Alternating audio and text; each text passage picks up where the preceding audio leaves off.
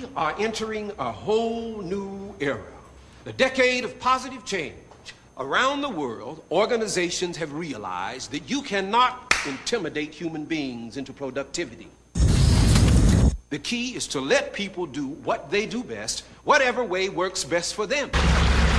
At the same time, fundamental principles of mass production give ordinary people access to powerful technology. That which was affordable to the few becomes available to the many. Mass production becomes mass productivity. The Industrial Revolution meets the Age of Enlightenment. The walls have come down. Opportunity has gone up.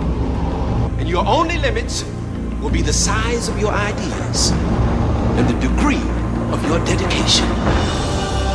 People, this is an exciting time to be alive. You just heard one of Apple's TV commercials circa 1990 introducing its low-cost Macintosh lineup. You can find that on YouTube with the keywords Industrial Revelation Apple. Mac Folklore Radio, read by Derek. The general notion that Apple products are expensive goes all the way back to the Apple II. We'll be taking you back to 1989, the year before the introduction of the high-end Macintosh 2FX at $9,900. Keyboard, monitor, and graphics card extra. Apple did manage to deliver low-cost products in short order, but it very nearly did not happen. Ladies and gentlemen, please welcome the Chairman and Chief Executive Officer of Apple Computer, Mr. John Sculley. Well, thank you very much. This is an exciting day for Apple. Now, as many of you remember, 6 months ago, in response to customer demand, Apple introduced the Macintosh 2FX, the highest performance Macintosh available today. Today, we're proud to announce a group of products that satisfies our customer needs at the other end of the product spectrum, the entry level. Now, people have been telling us, we really love the Mac. We'd rather have a Macintosh, but it doesn't fit our budget. Well, we heard you. From this moment forward, Macintosh will reach more people than ever before. Macworld Magazine, December 1990. The Iconoclast by Stephen Levy. The soul of a new Macintosh. The twisted tale of the Mac LC, the computer that refused to die. In early 1988, the top executives of Apple Computer had many priorities for improving the Macintosh product line. Making a truly affordable color Mac did not top that list. But fortunately for them, and for us, two unheralded engineers realized that there would be considerable clamor for such an item. They resolved to design a color Macintosh that could be produced at a much more modest cost than the current rage, the 2CX. The result of their labors, as well as the good efforts of literally dozens of Apple workers, is the Macintosh LC. But it was not easy. It was certainly not easy. The road to the Macintosh LC was to be pocked with detours and twists, treacherous obstacles, and tempting exits. A stark recitation of the various code names for the project gives an indication of the shimmying course. Strange, Spin, and finally the eponymous ELSIE, that's E-L-S-I-E. It took resolve, a steady vision, and even some judicious insubordination to bring the vehicle home, ultimately parking it in the space marked Victory Circle. Victory, however, was the furthest thing from the minds of Paul Baker and H.L. Chung in the early days of 1989. Management had just axed their pet project, a color computer called Spin. They had finished the prototype around Christmas and had eagerly demonstrated it to any Apple executive they could collar. They had even gone to Apple's production facilities in Singapore to look into the potential cost of manufacturing the machine. But though Apple's brain trust generally agreed the computer was a fine one, Spin was deemed not enough of a change from previous models to justify a go-ahead. Baker and Chung had a dead project. Baker and Chung. It was a rough blow for two veteran Apple hands. Baker, now 35, had worked for Apple since 1979 and had spent 5 years as a key player on the Lisa team before leaving the company to work for the Macintosh's original designer, Jeff Raskin, at a company called Information Appliance. H.L. Chung, 2 years younger, had been the 9th employee Apple hired in Singapore. After immigrating to Cupertino in 1987, he headed the Apple II family design team. Then he wangled a transfer to the Macintosh side, where the action was. Since returning to Apple, Baker had been working on a project codenamed XO, pulling some of the Mac SE's features on a chipset to be retrofitted into the Mac Plus. Chung, the manager of Baker's team, was working on 2 stripped-down modular Macintoshes called Green Jade and White Jade. Those projects fizzled, but the vision behind them made sense. Quality Macs for lower cost. The idea resonated with each engineer's personal orientations. Baker had 2 children and was passionate about Apple maintaining its place in the education market. Chung was still drawn to the mystique of the Apple II, a computer first conceived as a color machine for the people. So why not a Macintosh iteration? To quote the system description Baker circulated in 1988, the prospective computer would be a small color Macintosh system based on the Mac II design. He listed the features that would distinguish this machine from its predecessors. Small size. Single floppy base configuration is only 90 millimeters tall. Single processor expansion slot. No NuBus interface. Built-in video subsystem. No Mac II video board needed. Expanded system accommodates larger power supply. A low-cost RGB monitor based on Apple IIgs for reduced cost. Baker and Chung worked on the computer in off hours during the early months of 1988. Eventually, of course, the project needed approval from above so that the custom chips could be designed and manufactured. It was at one of these reviews that the machine, then called Spin, spun off course. The superiors decided to scrap Baker's idea to use a low-cost monitor. They dictated instead that the computer use the same video scheme being implemented in the high-end Macintosh 2 Ci, then being readied for market. This would mean that Spin would require the powerful and costly 68030 microprocessor. At that time, Baker temporarily left the project to work on yet another high-end Macintosh, the 2X. He returned in October 1988 in time to ready prototypes of Spin. The computer looked like an Apple IIgs with the power and the same slick high-resolution color of a full-size Macintosh 2. 20 were produced. Baker and Chung distributed them throughout the company, to anyone who would take it, says Paul Baker. Yet the project was cancelled. The low-cost color Mac, which by that time was not so terribly low cost, seemed a fatality. Spin control. If that was the darkest hour for the project, dawn was quick in arriving. The fortunes of the mother company were flagging, and the myriad critics of Apple Computer were quick to identify the cause. Its computers cost too much. Almost coincidentally with the squashing of Spin, John Sculley was promising a crowd of hostile stock analysts that Apple would one day dazzle its customers with a budget alternative to its current offerings. What he didn't say was that Apple had just snuffed its most viable low-cost Macintosh development effort. Fortunately, the project could be revived. But now that everyone would judge the computer by its price tag, the cost would have to be brought down considerably. The Spin team was summoned to the office of then Apple Vice President Jean-Louis Gasset to discuss what adjustments would be made to make Spin a truly low-cost computer.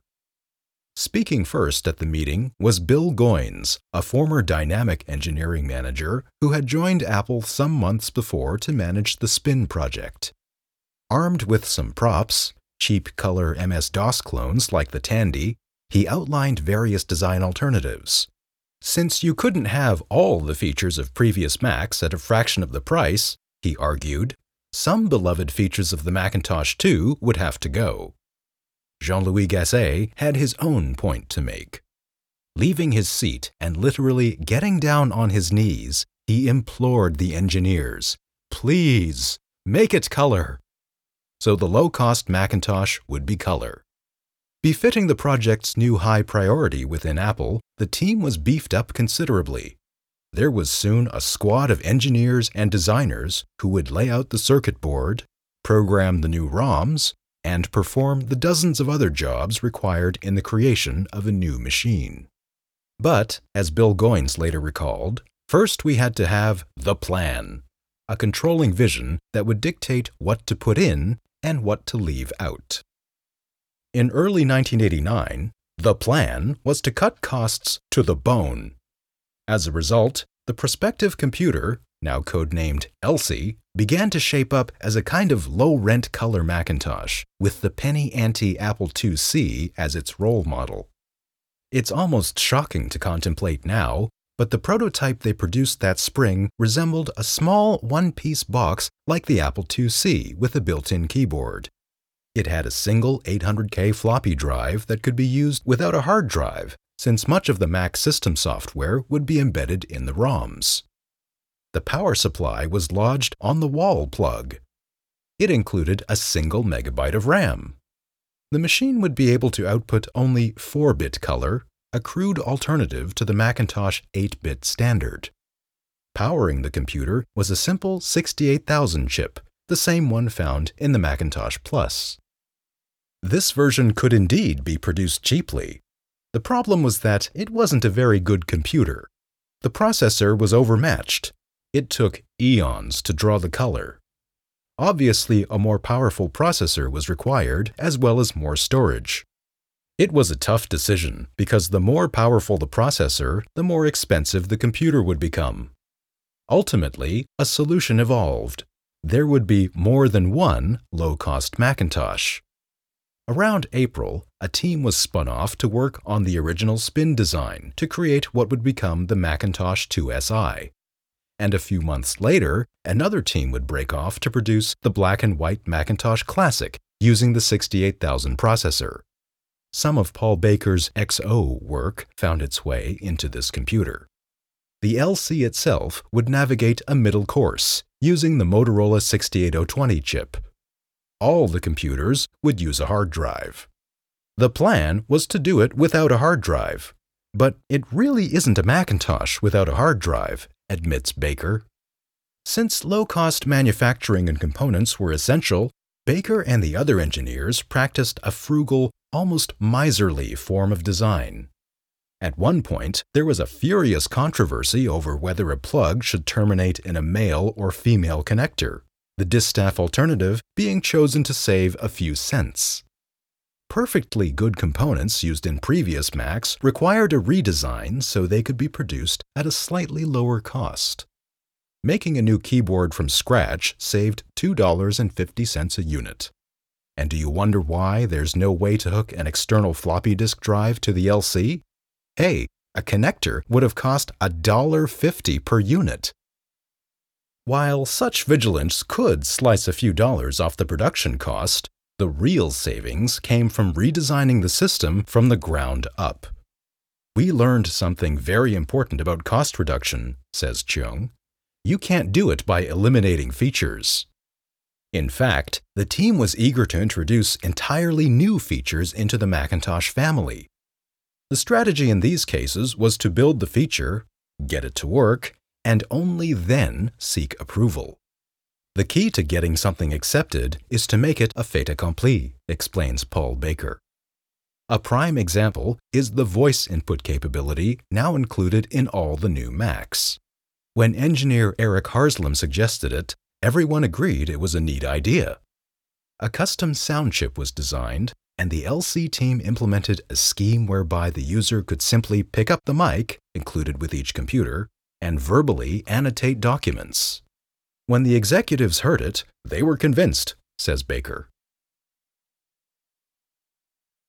lowering the boom.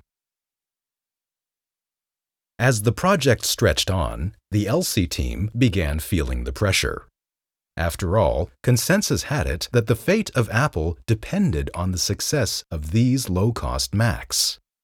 People who wandered into project manager Bill Goines' office would be startled, even unhinged, to see a chart indicating that these new computers were destined to replace the Mac SE, the Mac Plus, and the Mac II-CX, the products that basically kept Apple in business.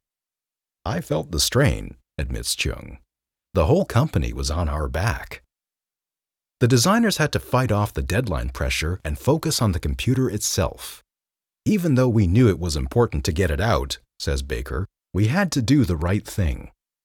Every detail took on importance, and that certainly included the physical appearance of the new computer. Once the built-in keyboard was scratched, the designers considered all sorts of weird approaches. For a while, recalls Bill Goines, people were charmed with a boombox shape, a long rectangle that you could, if you wished, transport on your shoulder. But since a boombox cannot support a computer monitor, that idea died a wistful death. Eventually, the industrial designers came up with a distinctive shape, a flat box, something like a squashed Mac bottom disk drive with a slightly sweeping curve on the front. Originally, Jean-Louis Gasset objected to the curve, but the LC team, resilient to rebuffs, decided to take an internal poll on the matter. The vote was 22-1 in favor when John Scully chanced by. "What's the score so far?" he asked, and was informed of the tally. "Make that 23-1, he said, and that settled the matter. The designers had to make one more big adjustment on the LC, its method of producing color. All along, the idea was to use 4-bit color, which would demand less of the processor and the monitor. But the first few developers who saw the prototype complained. The Macintosh standard, they said, was the high-resolution 8-bit color of the Macintosh II. Why make wimpy Macintoshes? The objection made sense. If we had released it with 4-bit color, we'd have a new and inferior software standard. We would be living with it forever, says Wayne Dyer, the Macintosh product marketing manager. The design team members came to realize that despite the expense it would incur, 8-bit color was the right thing to do. Typically, they did not inform their superiors that the plan had changed, but began to quietly implement it in their spare time. So by the time they revealed to the executives that the LC absolutely positively had to have 8-bit color, the design team was able to show how this could be pulled off. Indeed, they had done it. Off the books. That sort of anecdote is repeated over and over again when the designers recount the tale of the Macintosh LC. It was a computer essentially hatched from the bottom up. When the putative wise men in charge of the company would strike down part of the plan, or even the entire project, Paul Baker, H.L. Chung, and the others kept going, even if it meant that things were carried off the books for a while. Persistence paid off. We now have the Macintosh LC.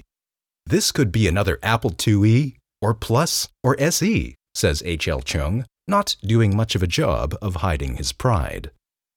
Speaking of the Apple IIe, one of the neatest things about the LC is its ability to emulate that computer with the addition of a board that sells for under $250. Just the sight of an old copy of Raster Blaster running on a Macintosh can make an old Apple II owner get all misty. Rather more significantly, this ability will enable the Macintosh to smoothly replace the hundreds of thousands of Apple II machines in schools, and probably rescue the company from oblivion in the crucial kindergarten to 12th grade market. But the Apple II emulation board almost didn't make it out of the gate. In mid-1989, Jean-Louis Gasset killed it outright, just said no. What did the engineers do? They just kept working on it, says Bill Goines. And when engineer Rob Moore finally produced a prototype that worked, the executive staff, of course, was convinced that the Skunk Works emulation board operation was justified. But that is the story of the Macintosh LC itself, the low-cost computer that Apple produced in spite of itself. Ladies and gentlemen, product manager of the Macintosh LC, Bill Goins.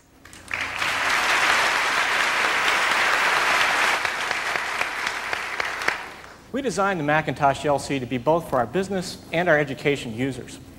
Let me take just a minute and tell you a little bit more about the design of the Macintosh LC. This is the logic board, and thanks to Paul Baker and the rest of the team, we've got an incredible design here.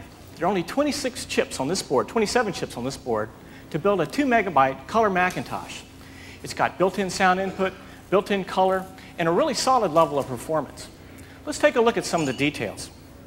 Here's a 68020 microprocessor. Now that's a 32-bit processor running at 16 megahertz. Now that allows us to outperform a 386SX. Here's a chip that supports built-in networking and the SCSI port. Over here's a slot for expansion cards. There's going to be a lot of those too. Everything from Ethernet and Token Ring to the Apple II card that you saw Brianna demo here. And here's the video RAM. Now this provides support for 3 different monitors out of the box. You don't have to add any cards. It also provides a new color standard on a low-cost computer. Now this level of hardware integration has allowed us to do something that you've asked for. It allows us to reduce the price of a color Macintosh system by over $4,500.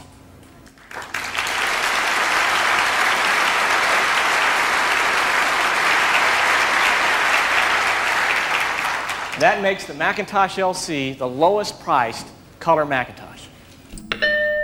Audio clips taken from the comprehensive Apple User Group Connection VHS archive on YouTube, back when Apple still cared about supporting grassroots users directly. Look for the November 1990 tape, which contains the entire 90-minute launch event for the classic, LC, and 2SI. Thank you for all your kind emails and reviews in the iTunes podcast directory. You can subscribe to Mac Folklore Radio and listen to other episodes at www.macfolkloreradio.com or send your story requests to derek@macfolkloreradio.com. Thanks for listening.